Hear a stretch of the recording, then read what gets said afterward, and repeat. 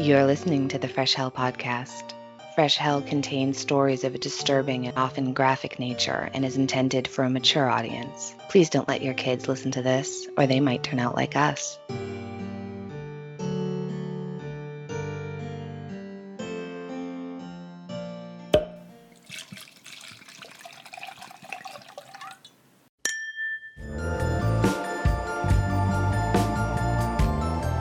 Hey true crime fans, have you listened to Wine and Crime yet? We're a true crime comedy podcast hosted by three childhood friends who chug wine, chat true crime, and unleash our worst Minnesotan accents. Each week, us gals pick a true crime topic and pair it with a delicious wine before delving into the background and psychology behind the crime. Then we share and speculate wildly about a couple of bonkers cases related to the topic. Past episodes include necrophilia, cults, crimes of passion, cruise ship disappearances, exorcisms gone wrong, all this over a bottle of wine, or, let's be real, 3. Listen anywhere you get your podcasts. You can also follow us on Facebook, Twitter, and Instagram at Wine and Crime Pod, and check out our website and blog at wineandcrimepodcast.com. Cheers!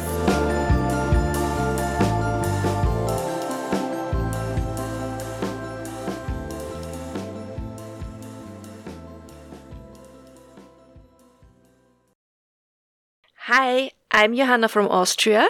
And I'm Annie from the US, and you just heard the ladies from Wine and Crime. I love their accents. They are great, and not only is their podcast really entertaining, they are also so helpful to fellow podcasters. When we started out, they were the first well-known podcast to run our promo and help us build our audience, so I think these ladies are absolutely lovely. Thank you. Yeah, we can't tell them how much we appreciate that. But not only the Wine and Crime ladies are amazing, it's also all of our listeners. You support us with your reviews, your messages, you share our episodes. Thanks so much to each and every one of you. We really appreciate everything that you do for us, and we have the best listeners. We're so lucky and so grateful. And of course, a special shout out goes out to our newest Patreon members. They are Nicole Lundquist, Constance Shea. I like the name Constance. And Gordana Baljax, which I think I've gotten your last name wrong, but I'm sorry for everything. We love you. Thank you so much, though. We are so grateful. Yeah, we wouldn't make this podcast without every single one of you, because what would be the point? We'd probably just talk to each other over Skype. Yeah, that's right. Which is basically the same what we're doing now. Pretty much. So if you want to know how you can become a patron and what it entails, we will tell you everything about it in the end of this episode. Yes, because now it's time for Johanna to tell us another Austrian murder. And I'm not going to lie, these are my favorites. So spooky fuckery season is over, but no worries. On Sunday, we celebrated All Saints' Day, and on Monday was All Souls' Day, and November here is a very gloomy month with lots of fog, and it's rather morbid. For Catholics, the month starts, as I said, with All Saints and All Souls' Day, so we are remembering the dead. And for the evangelicals, the month ends with remembering the dead with the so-called Eternity Sunday. So while October was for all things creepy and paranormal, I'd say November is a month for talking about death. Yes. So Paul and I, our wedding anniversary is October 29, which, I've told you I have funny things with numbers. But I first met my biological mother a few years ago, and we actually have the exact same wedding anniversary. So it's crazy. I thought that was funny. But my point is that I really have been wanting to go to Mexico. We technically stopped in Ensenada and loved it, but I'm not sure that really counts as visiting Mexico. So we really want to go to some of the areas that my husband's family are from, and I'd love to go for Day of the Dead, as an anniversary trip. And that's how I'm bringing it right back around to why I told you this story. And I think November, it does feel like a month of death, doesn't it? Because it's like everything is dying, everything's going dormant, all the leaves are off the trees. Well, for us, at least in our climate, right? Yeah. I mean, yeah. Yeah, I'm ready. I'm ready for it. Yeah. Tell me everything. Today I want to tell you about the horrible murder of Ilse Moschner.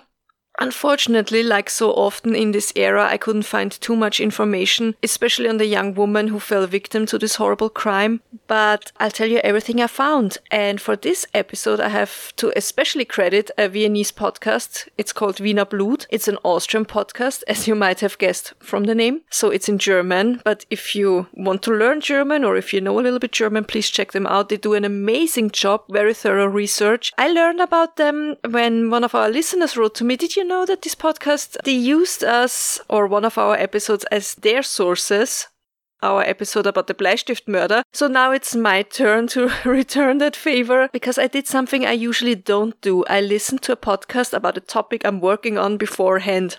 I normally never do that because I'm always worried about involuntary plagiarism, and I think you fear the same, right? You understand me. Yes, yeah. I am so terrified that I'll unintentionally parrot something I heard in a podcast. I do it all the time. I do it with vocal intonation. I'm just a parrot. And so I've kind of stopped listening. Although when I have time, I'll sometimes listen after I've typed up all my notes. Typed up on my notes like I'm sitting here in front of my old typewriter. Ding. But, just to make sure I didn't miss anything. It's like, okay, do I have everything?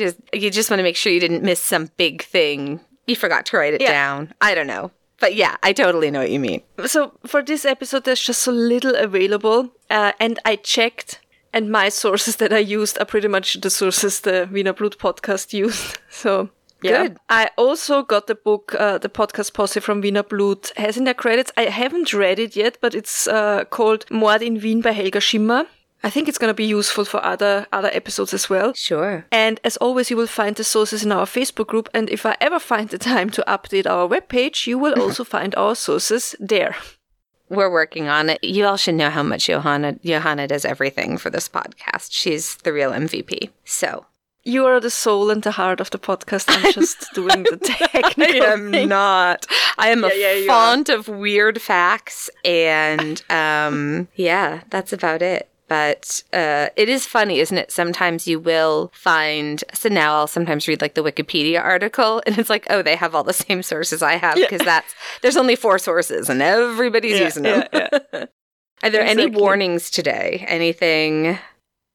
It's a very horrible crime. It involves rape. There's a lot of bad stuff in there, actually. Okay. It's all not, right. It's not. It's a bad one. It's tough. Yeah. It's a bad one, yeah. Okay. So this all takes place in January of 1960. The year was not even 2 weeks old, and so I wondered if people might have been excited for a new year to start, or were they just as fed up with 1959 as we are with 2020? So I looked up the most important things that happened in 1959. We like to set the scene a little bit. Yeah, this is good. I like this. So what happened in 1959? Fidel Castro assumes power in Cuba. Nikita Khrushchev visits the US and meets President Eisenhower at Camp David. Alaska and Hawaii become state number 49 and state number 50 of the United States of America. Here comes a bummer. Switzerland votes against women's right to vote. And it was not even close. There were over 650,000 votes against it and only 322,000 votes for it. Wow. Now I know you all might wonder, when did women get the right to vote in Switzerland? So that was in 1971. Oof. Wow. Also in 1959, the day the music died, Buddy Holly, Richie Valens and the Big Bopper J.P. Richardson, they die in a plane crash. Female members of the US troops stationed in West Berlin are prohibited from appearing in public in jeans, shorts or tight bathing suits. It's also interesting. As opposed to those real roomy, loose-fitting bathing suits. Bathing bags. Bathing costumes. But, I mean, kind of now by definition, this is the 60s, so it's not like people were wearing their pantaloons and their petticoats anymore. But if a bathing suit's not sufficiently tight in the right places, then you got problems. Yeah. All right. The Pentagon goes up in flames. Did you know that? That happened in 1959. Absolutely no idea. Frank Lloyd Wright and Cecil B. DeMille die in 1959. Some Like It Hot, Ben-Hur, North to Northwest, and Anatomy of a Murder are released in that year. So, good year for film. cinephiles. Yes. There's also a lot of race-based stuff going on between the USA and the USSR. The Malpasset Dam disaster kills 421 people in southern France. Oh, wow. Britain recognizes Cyprus' autonomy and Singapore gains independence. That's a good one. That was a good one. Israel's first Prime Minister, David Ben-Gurion, he wants to rekindle a positive relationship with Germany and doesn't want to blame the newest generation for the crimes of the Third Reich. Smart. 4.3 billion people are living on this planet in 1959 compared to 7.8 only 60 years later. Interesting, right? Yeah, too many people. So I'd say 1959 was a mixed year. Lots of sad things happened, but definitely also lots of good and positive stuff going on. And I'm pretty sure people were hopeful for 1960. It was definitely not the clusterfuck that 2020 turned out to be. I'm sure people were probably rather hopeful for 1960. Well, listen, to be fair, we had some hopes for 2020 ourselves. We were younger then, more defined eyebrows. Go back to our New Year's episode. I know. It's sad now, in retrospect. I don't want to do it. My hair was all one color then. So it was 11th of January 1960, not even noon yet, and a retired woman wandered through the streets of the 7th and 8th district. She's known to rummage through the trash cans out on the streets, looking for stuff she can either use herself or sell to supplement her little retirement money. She finds some bones with some meat still on it, wrapped up in paper, and she takes the bundle with her, thinking of the dog of a scrap dealer she knows. So she brings the bones to the junkyard, and according to a newspaper article, the scrap dealer thinks, these are beef bones, and she gives the bones to her dog. And the dog is super happy chewing away on his bones when some customers come along and they look at the bones and they don't think that these are beef bones. They're like, listen, we don't mean to alarm you, but could it be? Could it be that these are maybe human bones? Oh. So the junkyard owner takes the bones from the dog. And contacts the police, and they come, take the bones and have a forensic expert look at it, and the doctor confirms what most of them already suspect. The bones found in the trash can, wrapped up in paper, are indeed human bones.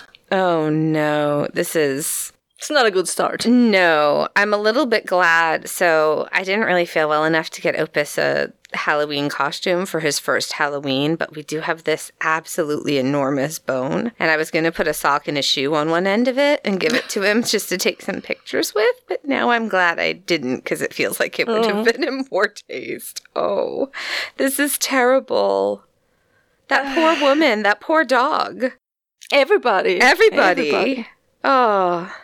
So to be exact, the bones, they are parts of a femur and parts of a lower leg, and they belong to a young woman. And the lines of breakage indicate that the bones had been worked on with a saw at first and followed by an axe. Okay, so I'm guessing at this point they started to look for more body parts? Yeah, so they asked the woman who had found the bones to take them to the exact trash can, which of course she does, and the police starts to look for more body parts and other evidence. And do they find much? Yeah, so what happened? They look through all the trash cans in the area, and not only the trash cans that are out on the streets, but also the ones in the houses. Now, I don't know if you have apartment houses that are set up similar to the ones we have here, but most of the time in those houses in Vienna, the houses that were built sometime around 1900, you have inner courtyards. Mm-hmm. And the residents of the house will often park their bicycle there or their pram or whatever. You mostly find the trash cans for the whole building there, yeah? Sure. So, of course, the police also goes and looks into all these trash cans in the house. And finally, in the inner courtyard of a house in the Florianegasse, I know the exact number, but I don't want to name it because I don't want to encourage the looky-loos here. No, that's smart. I do the same. I omit exact addresses as well. Yeah. Yeah, exactly. That's why. There's a Peruvian restaurant nearby, so you can go visit a Peruvian restaurant instead after the lockdown, of course. Yes. So, in a courtyard in a house in the Florianegasse, in some trash cans, they find more body parts and the head. Okay. So now they're like, hey, it's probably a good idea to check this house a little bit more closely. Just a bit. So they get, I guess you'd call him the janitor or the handyman of the building, the person who lives in the building and takes care of all the minor problems like broken light bulb and clogged drain and something like that, right? Yeah, like the superintendent or the manager. Lots of words for it. Same thing. Yeah. Dad. But it's okay if I call him a janitor, right? Yeah. I don't think janitor is... Yeah. So the janitor's name is Johann Rogatsch, and Rogatsch was originally from Carinthia, one of our 9 states here in Austria. But he had moved to Vienna only a year ago in early 1959, which is the year my dad was born. Now, this Johann Rogatsch was living in the house in an apartment with a woman named Paula. I know her last name, I'm not gonna name it because it doesn't really matter. So Paula, Sure. we call her Paula, yeah? And Paula's son. It's a little bit hard to say if Paula and Johann were actually in a relationship or if they were roommates or a combination of both. But he lived there with the woman and her son, okay? So the police gets the handyman Rogatsch and he's acting kind of suspicious. Doesn't he seem to be a bit nervous, a little bit? And when the police asks him to show them the basement, he seems to be very reluctant. Obviously, the police doesn't give a fuck about that, so they start to search the basement. Usually, every apartment in an apartment building has a room or a small unit in the basement that can be locked, where you can store your skis and your luggage or your winter tires, whatever, yeah? Mostly you fill your basement unit with all the nonsense you really don't need, but you don't want to throw it away, and then when you move out, of course, you curse your past self because now you have to clean out your basement and you don't just throw it out. No, you schlep it over to your next apartment where you store it again, which is all Marie Kondo's worst nightmare. How dare you attack me in this manner? Yeah, we have an entire room full of boxes still from the move 6 years ago in the main level, and then a basement full of boxes that we need to... We thought we'd have a really big clean out and a like a yard sale, like a tag sale this year, but COVID had other plans, so... Yeah, it's all COVID's It's all fault. COVID's fault. Definitely. I'm not a hoarder. I don't have any possums. All right. And the next problem is that in those old buildings, like the ones I often used to live, because high ceiling and double wing doors, Oh, yeah. the basement is always a bit humid and smells a bit moldy and musty, so the things you store down there, they will be ruined anyway. But still, you don't throw them away. Yeah. Sorry for digressing. No. Now I'm worried about what's been in my basement for the last 20 years. I'm going to find out soon. All right. So they searched the basement. Yes, the police look through the basement units and the laundry room, and they find blood, flesh, some blood-stained tools, and I think more body parts. Oh boy, that's terrible. That's not good news. So pretty quickly they figure out that 27-year-old Johann Rogatsch is their number one suspect, because not only did he behave very oddly, he also is the one person who has access to all the rooms, yeah? Oh. I think it was also his tools, but don't quote me on that. I'm not 100% certain. Sure. And then the neighbors are like, you know what? Now that I think of it, Paula hasn't been around for 3 days now. Last time we saw her and her son was on 8th of January. So at first, police and the neighbors believe that the murdered woman is Paula, but they have the head, so they can very quickly eliminate her as the victim. And as far as I could find out, Paula had just been gone to visit family for a couple of days. I think it was her grandma in Lower Austria. Okay. So, who's the victim? Due to the excellent work of a female police officer by the name of Rosina Baumschlager, the body can be soon identified. Oh, that's excellent. Nice job, Rosina. All right, so were there a lot of female police officers working in Vienna in the 1960s? Well, you need to know that society in the 1960s in Austria was still extremely, extremely conservative. I think I mentioned that so many times already, right? Yeah. Even today, statistics say that in Austria, women make up 13% of the police force. And that's for whole Austria. In Vienna, the number is definitely higher. I know that because I actually did read up on it, because I was intrigued by the fact that this police officer, Rosina Baumschlager, was honored by the head of the Viennese police on 30th of January 1960 for her excellent work in this case. So, of course, I needed to know how common was it for a woman to work in the police at that time. Yeah, you fell down a rabbit hole.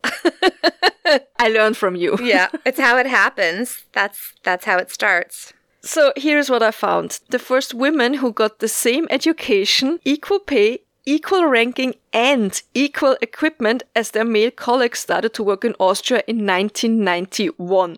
1991, so that's merely 30 years ago, right? Wow. Also, Jesus, 1991 was 30 years ago. Don't get me started.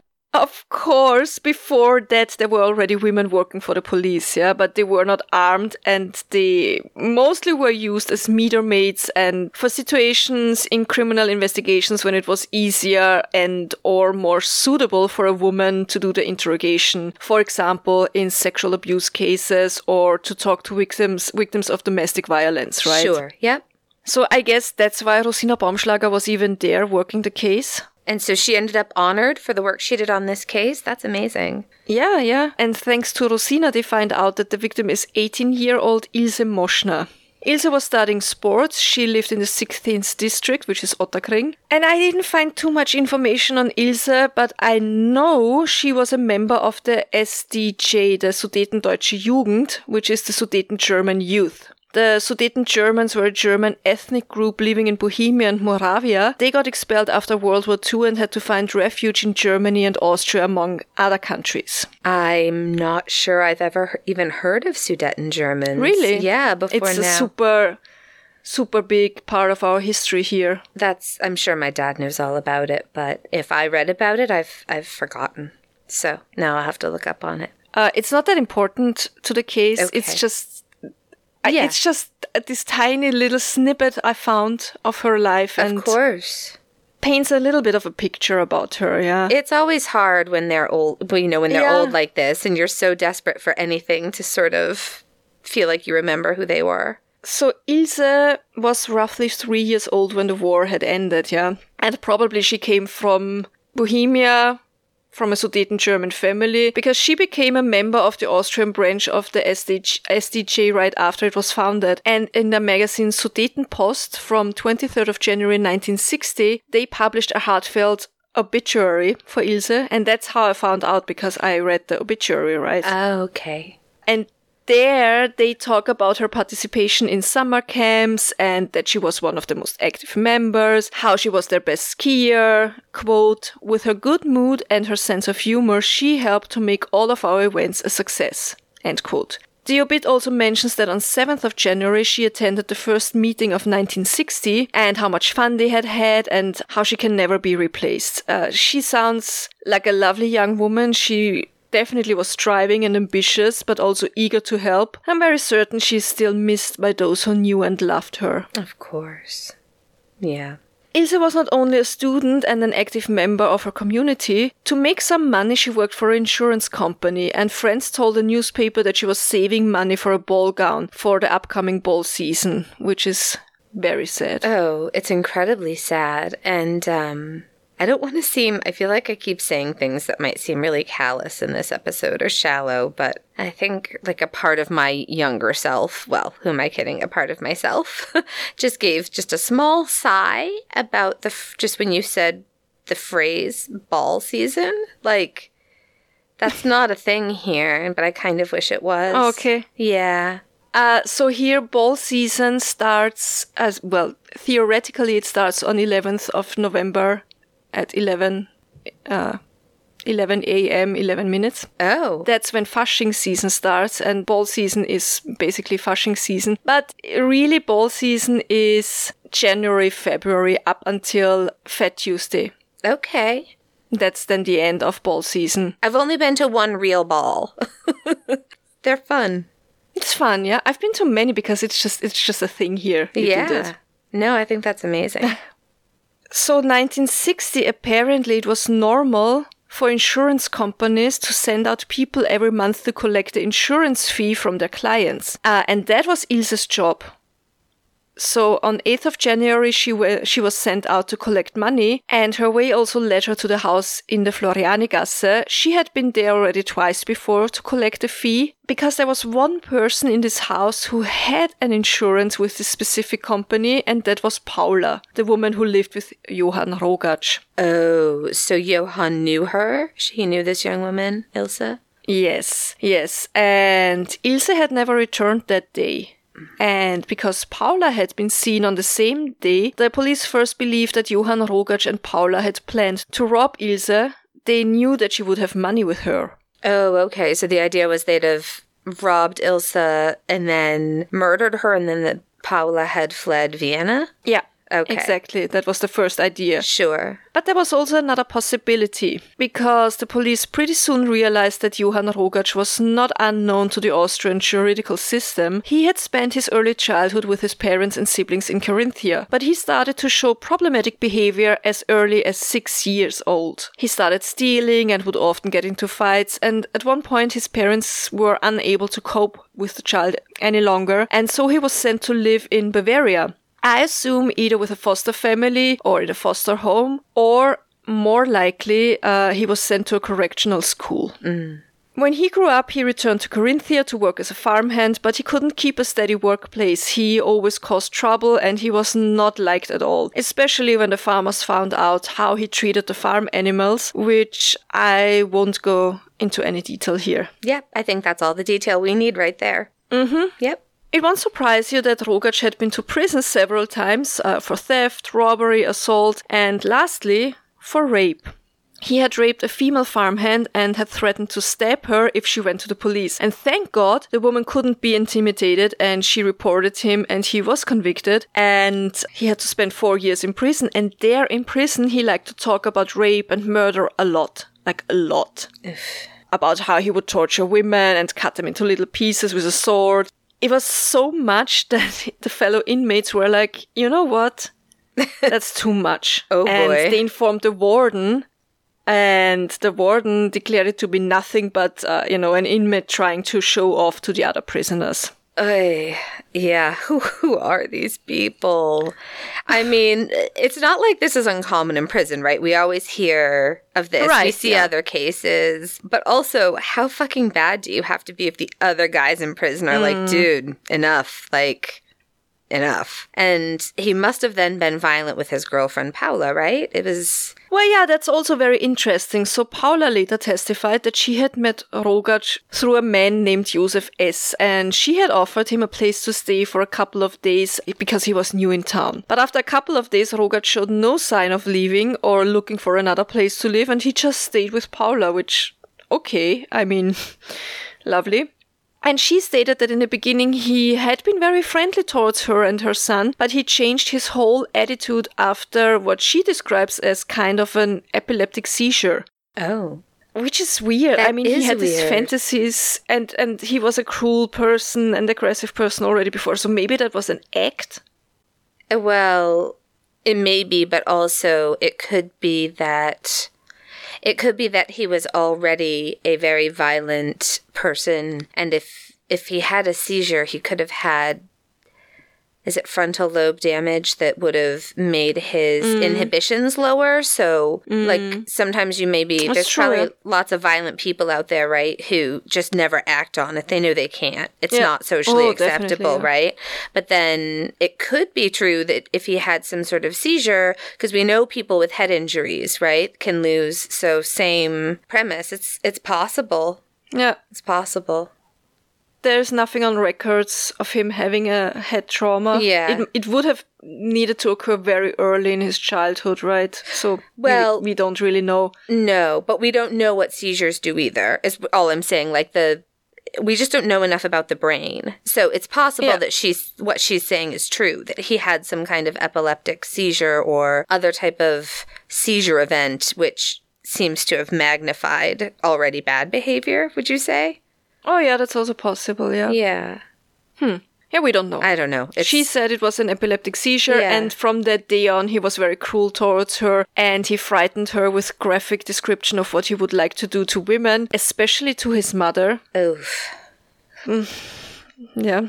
And he had only slapped her once, according to her own testimony. The day of the murder, he had been extremely lovely to her. He was in a great mood when he took her and her son to the train station, and Rogatsch even took care of finding the two a place to sit in the train. So the police arrest him and they start to interrogate him, and I guess Rogatsch knows that there's no real point in denying what he did. at least he pretty soon admits to killing Ilse, but he changes his testimony like all the time, yeah? So at first he says he did it in a fit of rage because Ilse had complained to him that she had to come over so often and nobody was ever home. She wanted to collect the money, which made him angry, and he slapped the back of her neck with his open palm. Oh. And this slap had killed her immediately. That's the open palm thing. I think it's very improbable that a single slap would do it, but I think it's theoretically possible because there's something called a rabbit punch, which I think it's an MMA thing. I'm not sure if it's in boxing, but I know they have to be careful not to hit the back of the neck. And I have no idea why I know this or exactly how right I am about this, but I don't think just an open-handed slap would do it, although these things do happen, don't they? You could have just hit it just in the right way and you could have an internal decapitation, I guess, really. But this man's also a pathological liar, it seems like, so it's hard to... I mean, it's definitely possible. Yeah, it's not likely. It's definitely possible for Captain Kirk to do something like this. No, but seriously, of course, I think it's possible, but I just don't think that's what happened here. I agree. It doesn't sound plausible. I think if he would have said with the side of his hand, like a karate chop, I would be like, okay, would make a little bit more sense. But yeah, with just a slap with his open palm. Then he says he didn't do it alone. He says that this friend of him, the man named Joseph S., who introduced him to Paula, he also works for the horse racing tracks in Vienna. He says that this man was involved. So the police goes to Joseph's apartment and they knock, and Joseph is still super sleepy. He opens the door and the police says, oh, we have to arrest you because of the murder of Ilse Moschner. And he completely panics, yeah. He's absolutely shocked because this man had nothing to do with it. He had an airtight alibi. Oh, so why had Johann named him? Because he's a murderer, a rapist, a robber, and a jealous and controlling asshole, apparently. Yeah, apparently. According to one of the newspaper articles, this man who introduced him to Paula, he used to be the boyfriend of Paula, and I'm honestly not sure if that was while they were still in a relationship, or if they had been broken off at the time, or if Johann Rogatsch just thought that he and Paula were in a relationship because he just squatted in the apartment. It's all very, very vague in the newspaper articles, right? Sure. But Johann Rogatsch thought that if he has to go to prison, Paula would possibly go back to Joseph, and so he wanted an innocent man to go to prison as well. And, I mean, apparently this plan was not well thought through. I mean, he probably wasn't the brightest candle if you think about the fact that he placed the body of his victim in the trash cans of the house he worked and lived in. Yeah. But thankfully so. Yeah. At least he was caught really quickly. Yeah. So Joseph had nothing to do with it. Did Paula have anything to do with it? Or was that the reason she had left the city? Or was that just coincidence? No, so after some interrogations, not only of Johann Rogatsch, but also of everybody else involved, the police had a pretty good idea of what had happened, even though Johann Rogatsch didn't give up anything voluntarily, right? Ilse had been to the Florianigasse already twice in the previous month to collect the insurance fee from Paula. So Rogatsch knew the young woman, and he knew that she was due to return on 8th of January. Paula had plans to visit her relative, but actually wanted to go a couple of days later. But Rogatsch had insisted that she left already on 8th of January. And when she asked him why she should leave earlier, he could not give her any reason. But she was like, fine. I'm pretty sure she was glad she got out of there. Yeah. So he took her and her son to the train station that morning, and then he went home and he waited. And Ilse Moschner knocked to collect a fee from Paula. Rogatsch had hit the woman on the head with something sharp and heavy, because the examination of the body had shown a wound on her head, and it's possible that he used a crankshaft as weapon. But not only did he hit her on the head, he also strangled her, and then he took a knife and stabbed her several times. So the cause of death was from bleeding to death. Oh no. And then he raped her. I'm not sure if that happened after he hit her on the head, or after he strangled her, or after he stabbed her. It doesn't really matter when he raped her. Yeah. Of course, he also took the money Ilse had with her. Then he hid the body in his basement unit. He cleaned the apartment as much as he could, and then he went out to a bar where he did spend an unusual big amount of cash. So 8th of January 1960 was a Friday, and Rogatsch waited until Sunday because that was the day when nobody was allowed to use the laundry room.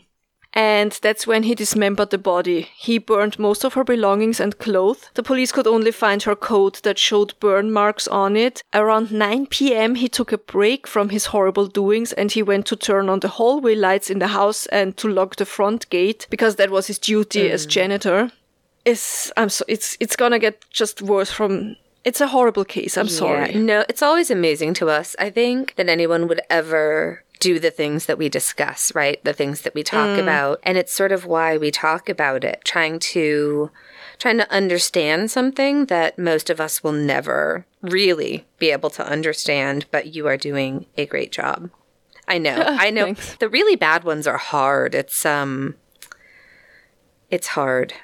Yeah. It keeps getting worse. Okay. Because then he boiled some of the body parts, I guess, to remove the flesh. They found burned flesh and flesh in the drain of the laundry room, and he threw what was left into the trash cans, as we know.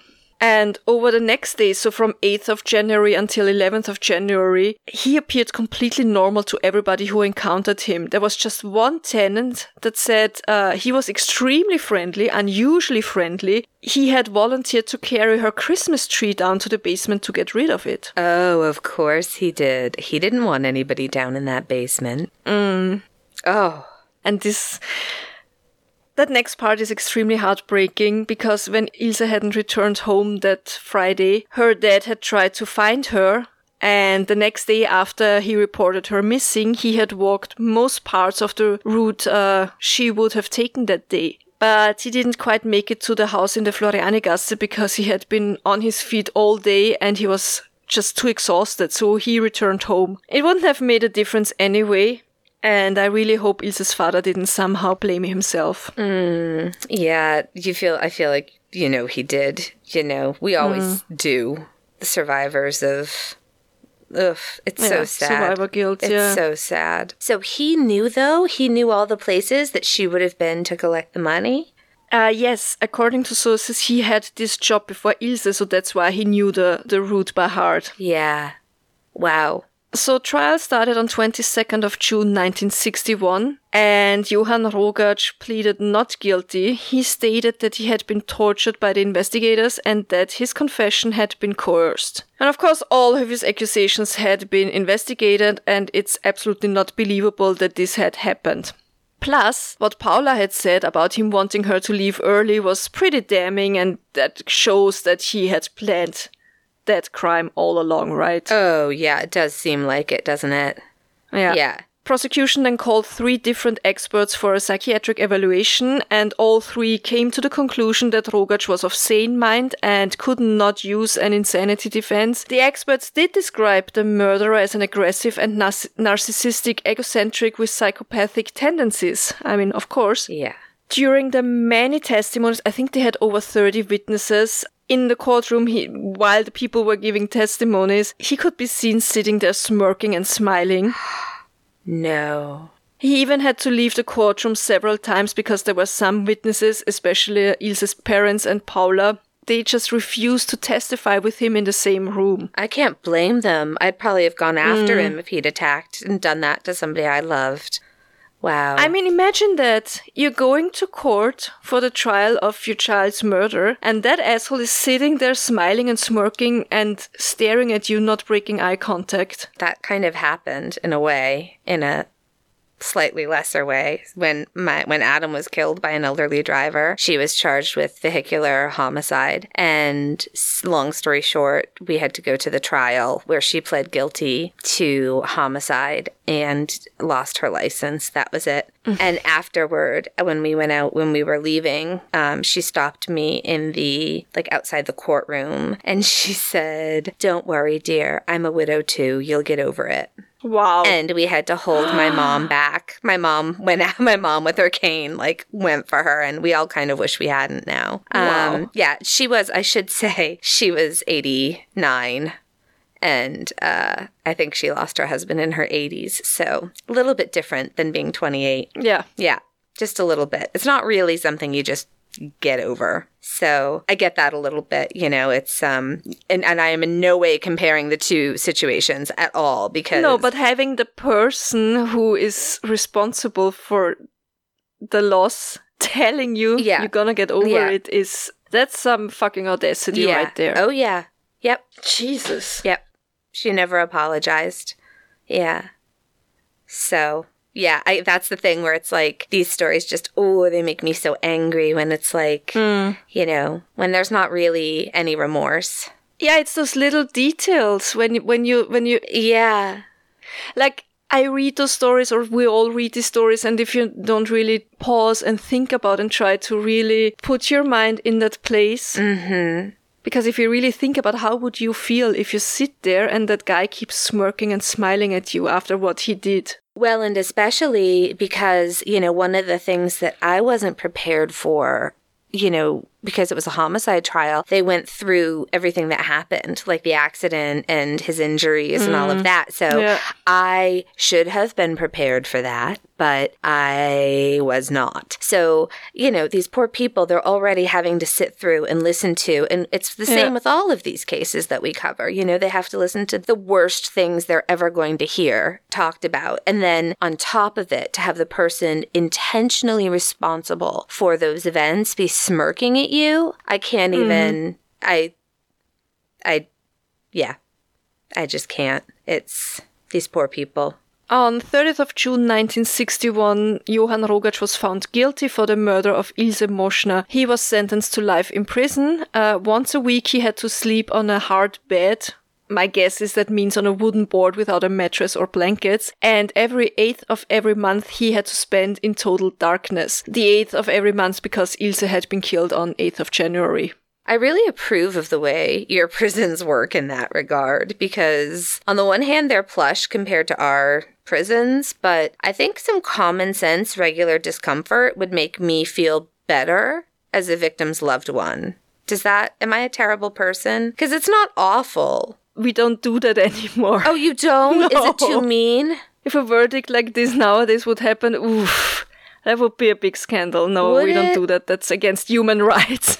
To what? Sleep Not with... that I say it's wrong Yeah. to have somebody sleep on a wooden board for a night or two. Yeah. But yeah, you can't do that Or anymore. to sit in the dark on the day you killed somebody once a month. Yeah, because then you can really... Think about it. Yeah, if you listen to our episode 43 about the murder of Dagmar Furich, you might remember that her murderer, Josef Weinwurm, he got a similar punishment. He had to sit on the anniversary of her murder in total darkness to think about what he had done. Yes, Yeah. I approve. I'm a terrible person, huh? I don't think that's such a terrible punishment. No, I don't either. It's darkness for a day. For a day. I mean... That's nothing. One day a month? I think that's pretty reasonable. I think so. Yeah, but we don't do that anymore. Shame. I have no idea. I have to look into when they stopped doing these kind of punishments. Yeah. Start a petition to bring it back. Also, if you remember the murder of Dagmar Furich, Josef Weinwurm, the murderer, he was sent to the most infamous prison in Austria, to Stein. Yeah. Yes, that's where your most high-profile criminals and murderers go, yeah? Stein. Yes, so Josef Weinwurm, Werner Kniesek, and now Johann Rogatsch. Of course, he tried to appeal the verdict, but there was no chance in hell that was overthrown. Yeah, good. The murder of Ilse Moschner reignited an age-old debate in Austria. The Austrian parliament tried to reform the juridical system so that a life sentence would actually mean life in prison. Yes. But of course, as we know from later cases that we already covered, like Werner Kniesek, the revision could not be accomplished. So to this day, a life sentence does not mean for life in Austria. But at least we now have the preventive custody that ensures that people who are a danger to society stay locked up. I mean, that is something to be grateful for. But there is that, what they call it's like truth in sentencing laws, right? It's life in prison should be life in prison. Yeah. It's also in the US, you are sentenced or... for every crime, if you murder 5 people, you get 5 times life sentence, for example. Yes. Like you can add up. Yes. Or 135 years in prison. We don't have that here. Yeah. Yeah. Oh. So the longest sentence here is life sentence, and that's usually after 20 or 25 years you can get out. I was just going to say 20 years. Yeah, no, I don't think that should be the case. And obviously it has to be a case-by-case basis. And what was the situation? And is this person actually a danger to the public? Because we have way too many people in our for-profit prisons who are locked up and not a danger to any society, you know. But yeah, so is... I mean, plus you have this 3-strike rule, which is... Yeah, it's... We got a lot to work on. Is Johann likely in prison for the rest of his life, though, do you think? Well, I don't want to give anything away, so listen. This was not the end of Johann Rogatsch's story. Okay. It was almost the end, but not yet, because in Stein he would meet his fate in form of another high-profile inmate, but to be honest, that's something I would love to tell you next week. Well, I'm really going to look forward to that then. By the way, I don't have a lot of photos for you this week. I have not one photo of Ilse. I don't have a photo of Rogatsch. Not even in the newspaper articles. There's just nothing. I don't know if the family wanted it like this. I have absolutely no idea. The only photo I have is the tools that Rogatsch used to dismember the body, because they can be seen in the Wiener Kriminalmuseum. I mentioned that place already several times. Yeah, that's absolutely one of our stops when I make it to you. If we can ever travel again. We will. We will travel again. So yeah, that's the horrible murder of Ilse Moschner. Thank you. That was terrible. Yeah. So sad. So sad. That was excellent. I'd never heard that before. Do you have something good after this? Yeah. I have a few things. Perfect. So my dad and my sister were here this week, which was nice. I bought you something that is probably going to cost more to ship than it was to buy. But that's something we just have to accept. But I have just started collecting little things for your Christmas box. But I'm trying to be careful and focus more on consumables, because I know you're going to be moving. So I'm trying not to add to the crap you have to schlep to your new place. Too much. And, I posted in the Facebook group, but Paul absolutely loved the card weight that Sue from Lulubug Jewelry had made for me. I'd mentioned it before, but I couldn't talk about what it was because it's a gift for Paul, and he sometimes listens. So she made this beautiful weight using fordite and silver. It's beautiful. But yeah, we had a great time with my dad and sister, even though I had a pretty bad migraine for most of the week on account of the rain. And, I think that was Opus. Rain and snow we had. We had our first snow. Yeah, I love the videos. He loves the snow. It says everything you read about Great Danes. It's like, thin coats. They don't like to be outside when it's cold. Not this dog. He's starting to like his jacket, too. You were right. He was fighting the jacket at first. Told you. And then... Yep, now he's like, actually, this isn't so bad. Maybe I'll take that jacket. But it was really nice having Dad and the moose here. The last day they were here was beautiful, and we had a nice time, and they were just a huge help of taking care of Opus when I was laid out, and you have also gone above and beyond this week. So yeah, my something good is my family and friends, and so grateful for you and just my family and all of our listeners who are just the coolest people, honestly. We have such a nice... That's true. Just so grateful. Yeah. Yeah. So, how about you? Anything good this week? Well, look... From Tuesday on, we went into second lockdown, which means now we're not allowed out on the street from 8 p.m. to 6 o'clock in the morning. There are several reasons why you are allowed to leave the house, like walking the dogs or running errands or helping somebody, whatever. It is what it is. Yeah, we're gonna get through it. Of course, yeah. And I think what I'm grateful for and what's something good is that not a lot changes for me, because I used to be a big party girl, but nowadays, I love to stay at home. And I have my dogs, and they cuddle up next to me, and it's just, everything's good. Everything's gonna be fine. In the end, it is. Everything's gonna be fine. It is. How is that saying? Was it Oscar Wilde? I think it was Oscar Wilde, right? It's going to be okay in the end, and if it's not okay, it's not the end yet, or something like that. Something similar. Oh, maybe. All right.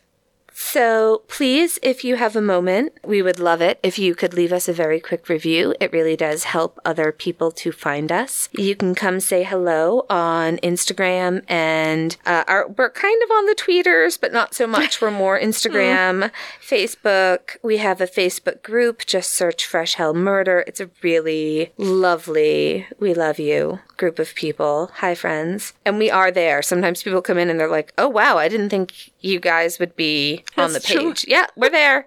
Hey. Every day we're there. It's actually the easiest way to communicate with the listeners. It is. It's great. I love it. I'm trying to be good with answering emails. I know sometimes it takes some time. I apologize, but I'm reading all the emails and I'm trying to answer everything on time. I should start going through emails. I get afraid because you do all of the emails for like doing our promo swaps with other shows, or if people are buying ads, and I'm terrified. I feel like I'm turning into my parents now, where it's like, I don't know how to do the email. I'm afraid I'm going to click the thing and it'll be gone forever. I think we can do it like this. I'm going to set up like a folder where I put in the emails from our listeners, and you just go there and answer these emails. Yeah, that's good. That's good. We've done that before for other things. Yeah. I'm just afraid I'll ruin it. No, it's going to be fine. It's a skill of mine. You say that now, just you wait. But yeah, thank you to everyone who listens. What else? I'm trying to do all the stuff at the end so you don't have to talk anymore. Patreon. Yep, you can go to our website, freshhellpodcast.com, and that will have a link to everything you need. You can also just go to patreon.com and search Fresh Hell Podcast, and you can support us in that way. Tell a friend, share in your favorite episode on your own social media. What else? Is that it? Did we cover everything? Yes, and please tell your dogs, cats, guinea pigs, rats, axolotls, wallabies, squirrels. Yep. All of them. All of them. Tell them hi. Tell them we love them. You know the drill. You know how it works. You do. They know. They know. And if you yourself, like so many of us are right now, are going through hell, keep going. Tschüss. See you next week.